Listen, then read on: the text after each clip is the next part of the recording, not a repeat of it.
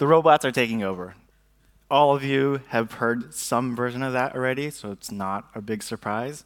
But I think for the creative people in this room, if your job is to do something creative, make creative stuff, you might think that your task or the thing that you do, your creative activity, is maybe immune to the robot takeover.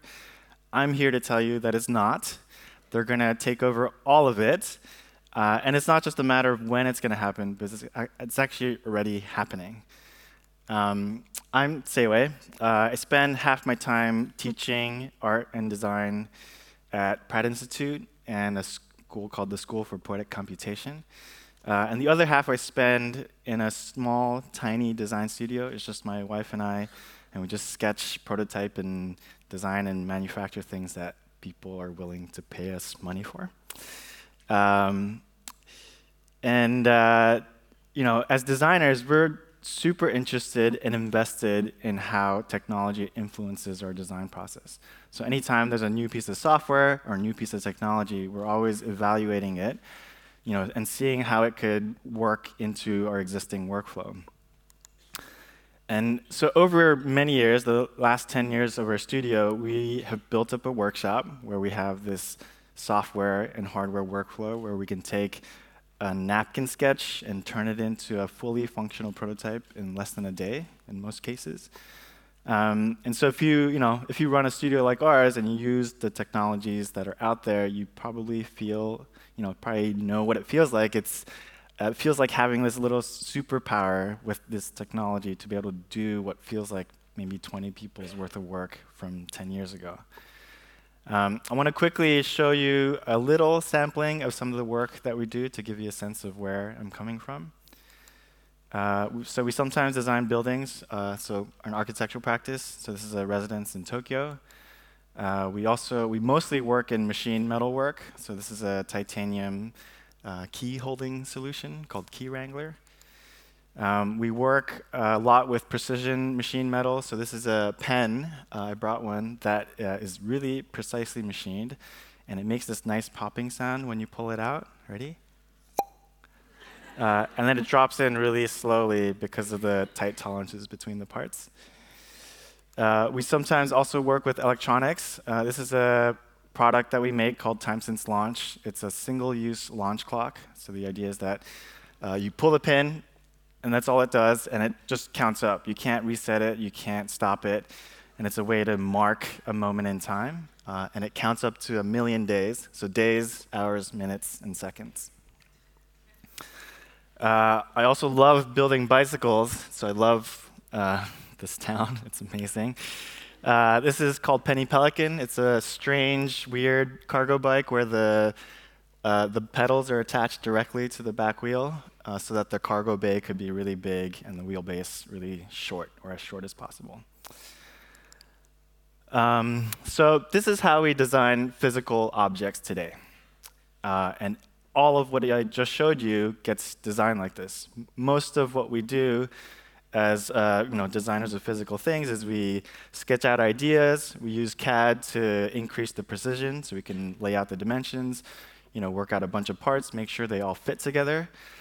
And that's sort of the path that we've been on for a while. And as much as CAD tools has enabled us to make more and more complex objects, the meat of the design process happens because we, like human minds, synthesize all the rules, the desires, the wants, all the constraints, and then it's up to us or a team of people to come up with a design solution for whatever problem's been set out.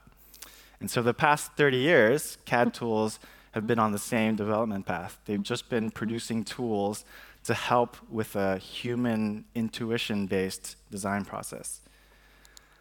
And we're at a fork now, and I think, it's pretty clear, I think, with recent developments in machine learning and generative design, we're on this fork where the future looks like a place where all our desires, our needs, wants, all these other fuzzy things get encoded into data so that those things could be optimized and engineered in an automated process.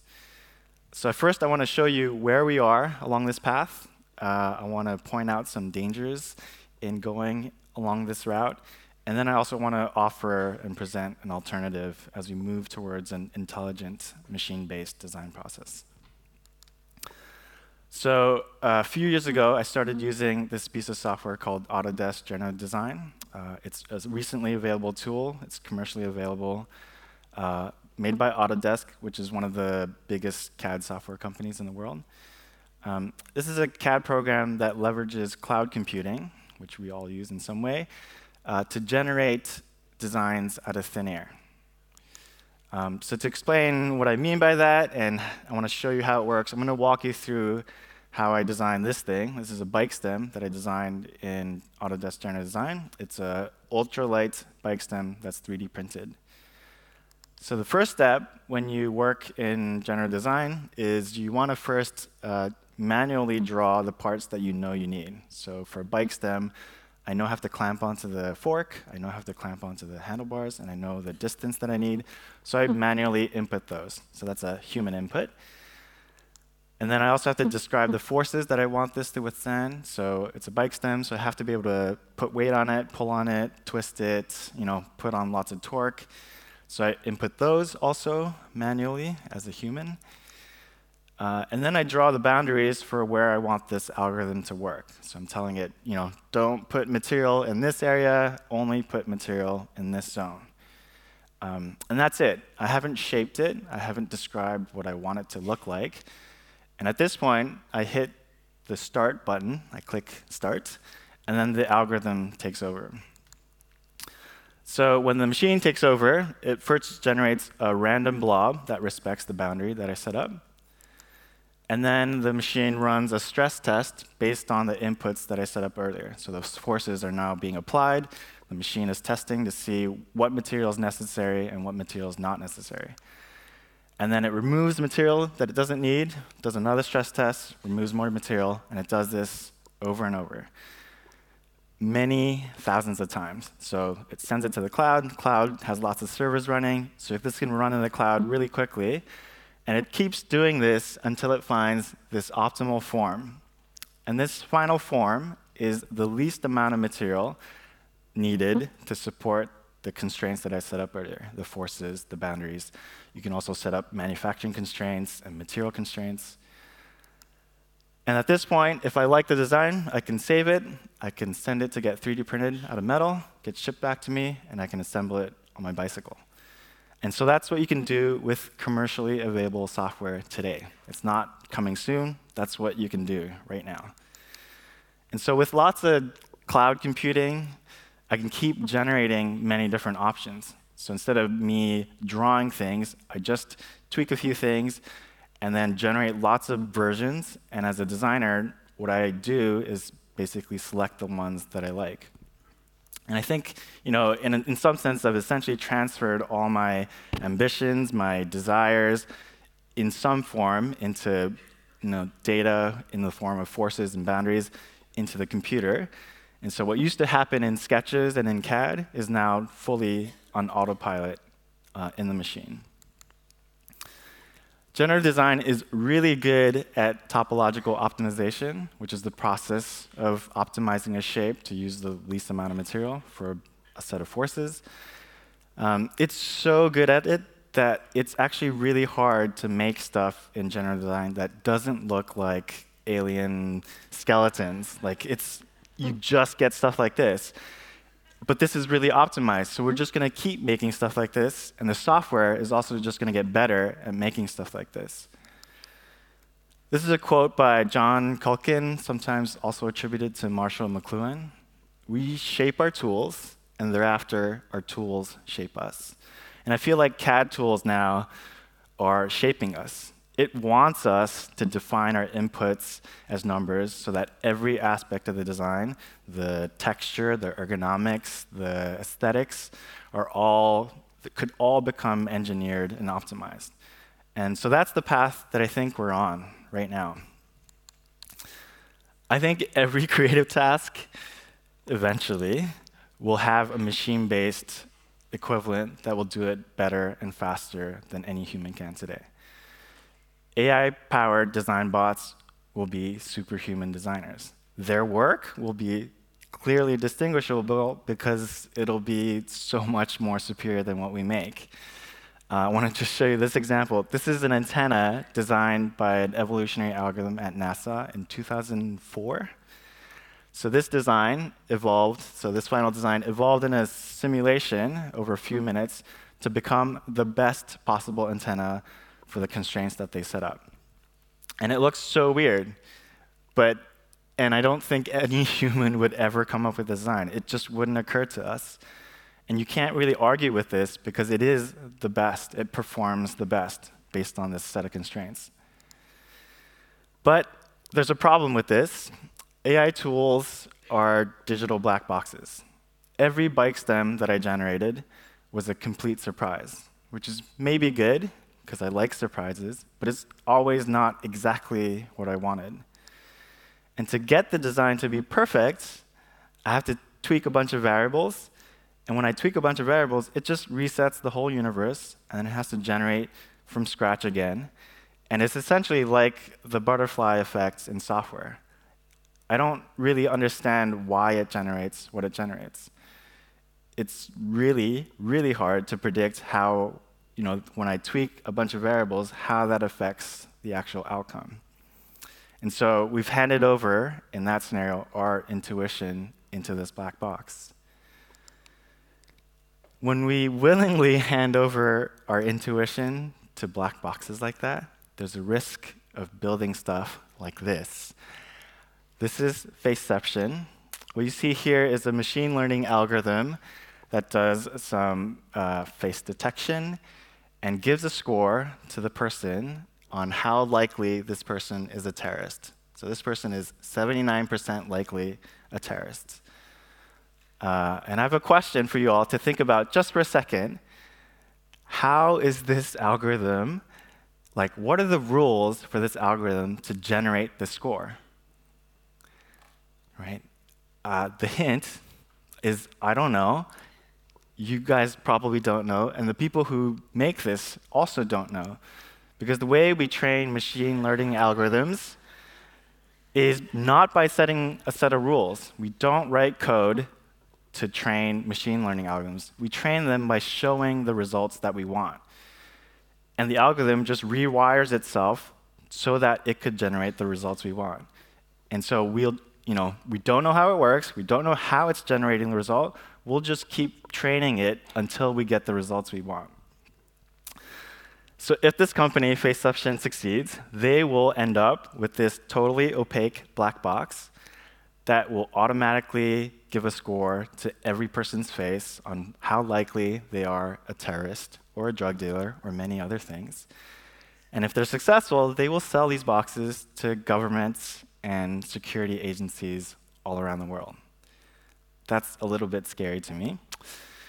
Spam filters, product recommendation engines, and lots of other machine learning products work under the same principles, but the stakes obviously are a lot higher here. That's a pretty extreme example, but it is real. I had to search a little bit to make sure it wasn't a joke, and it's happening now. We're heading towards a world governed by opaque systems. Computer vision and AI, they've been hanging out for a while, since the early days. So, crazy ideas like that get proposed and are actually getting funding and getting built. And I think design has a slight advantage because we're a little bit late to the game. And so we get to see how other disciplines are incorporating AI, and then we can choose to follow their lead or not. We can choose to replace every part of the design process with machines so that everything could get optimized and automated, or we can find ways to provide more human input. But I don't think we want humans just as backup. We can't be the hands on the steering wheel just in case the autopilot messes up. I think human intuition and emotion are maybe the only things that AI eventually isn't able to replicate. And if you value those things, we should find ways to keep them in the loop. And so we need ways for machines to accept feedback and fuzzy human desires, like I want this thing to be more playful, or I want this thing to be more robust, right? Those need to become meaningful inputs for machines. So imagine if a generative design software can learn all your preferences, and it would just present a bunch of options to you, and your job is to just say, this is ugly, this is beautiful. And so the more you interact with it, the better it gets at predicting what you like and generating things that you like. Kind of like Amazon's recommendation engine, but for design. Or you could just feed it a ton of training data from the beginning and just train it on all the designs that you already like. And so it actually only knows how to make stuff that you already like. And that might sound a little bit crazy, like a little bit sci-fi, but we're actually very close. You've all seen style transfer stuff like this, where you can feed it an image, it could spit back an image based on Van Gogh or Monet or any other kind of style. This is widely available. Everybody's phone can do this now if you're connected to the internet. This is a machine learning algorithm out of MIT called 3DGAN. So what you see here are, in red, 3D models that have been generated from a single 2D image on the left. This algorithm's been trained on data of furniture, three-dimensional furniture. And I would argue that this algorithm understands the essence of furniture. It knows how to pick it out and knows how to generate it based on very little information. So I think we're not far from training machines to generate three-dimensional objects based on any particular style that we want. With enough data, you can train machine learning algorithms to generate practically anything you want. You can generate portraits, cars, sneakers, faces. So what you see here is just a machine learning algorithm generating new images on this infinite grid as I pan around. So this face generator, for example, you may have seen stuff like this, deep fakes. It's trained on a ton of existing images of real people's faces, so it can now generate photorealistic faces of people that don't exist. But it also knows how to detect photorealistic faces. So it's constantly generating faces, checking to make sure what it just generated is in fact realistic or not realistic. And so it's training itself as it generates these images. And these image generators, they're pretty commonplace now. There's lots of them out there. And I think sophisticated 3D model generators are just on the horizon. Imagine training an algorithm on images of chairs that you already like, or maybe you don't like, and you label them accordingly. And then this algorithm would just generate new chairs for you, and you provide feedback. And when you find the one that you like, you click, I want that, get it sent to be printed, and then shipped to you, and then you have your final design. We've been painstakingly drawing and reworking our sketches in CAD for the last 30 years. And we now have technology that can take over many aspects of the design process, if not all of it. And so we could hand over everything to the robots, or we can build generative design software aided by human intuition and emotion. This is a piece of software I want everybody here to try. There's no excuses. It's free. It's called Runway. If you go to runwayml.com, you can download it. This is a machine learning tool built for creative exploration. It's not meant for people who know how to, it doesn't require any code knowledge. You don't need to know how to code. In 5 clicks, if you follow the mouse, in 5 clicks, you can generate cat images or rainbows or whatever. There's so many machine learning algorithms and models out there, and they're already built into Runway. You can just explore them. So please try it out. There's this thumbnail exploring interface that I've showed a few times now in Runway that I have a lot of hope for. This gives me, so much hope because it's so intuitive. By mapping the variables associated with how the machine generates these images, I'm able to provide immediate feedback. Right? If I see something I like, I can just keep panning in that same direction, and it'll keep generating similar images of that style in that direction. And if I see something I don't like, I can just move away and explore a different direction. And the algorithm responds in real time. But imagine if you could do this in 3 dimensions or even higher dimensions. If you map all the variables, not just some of them, but all the variables associated with generating an image or a 3D model, and you embed them in virtual space, there would be no sliders, no text boxes, no mysterious knobs to tweak. And so designing in the future might just mean exploring an infinite space of possibilities. I want to end on this note. AI is just another tool, right? It's not a magic bullet that's going to solve all your problems. But it's also not just another tool. It's a tool with superhuman potential. And engineers have already embraced them. And designers, I think we need to start hanging out with them more. Thank you.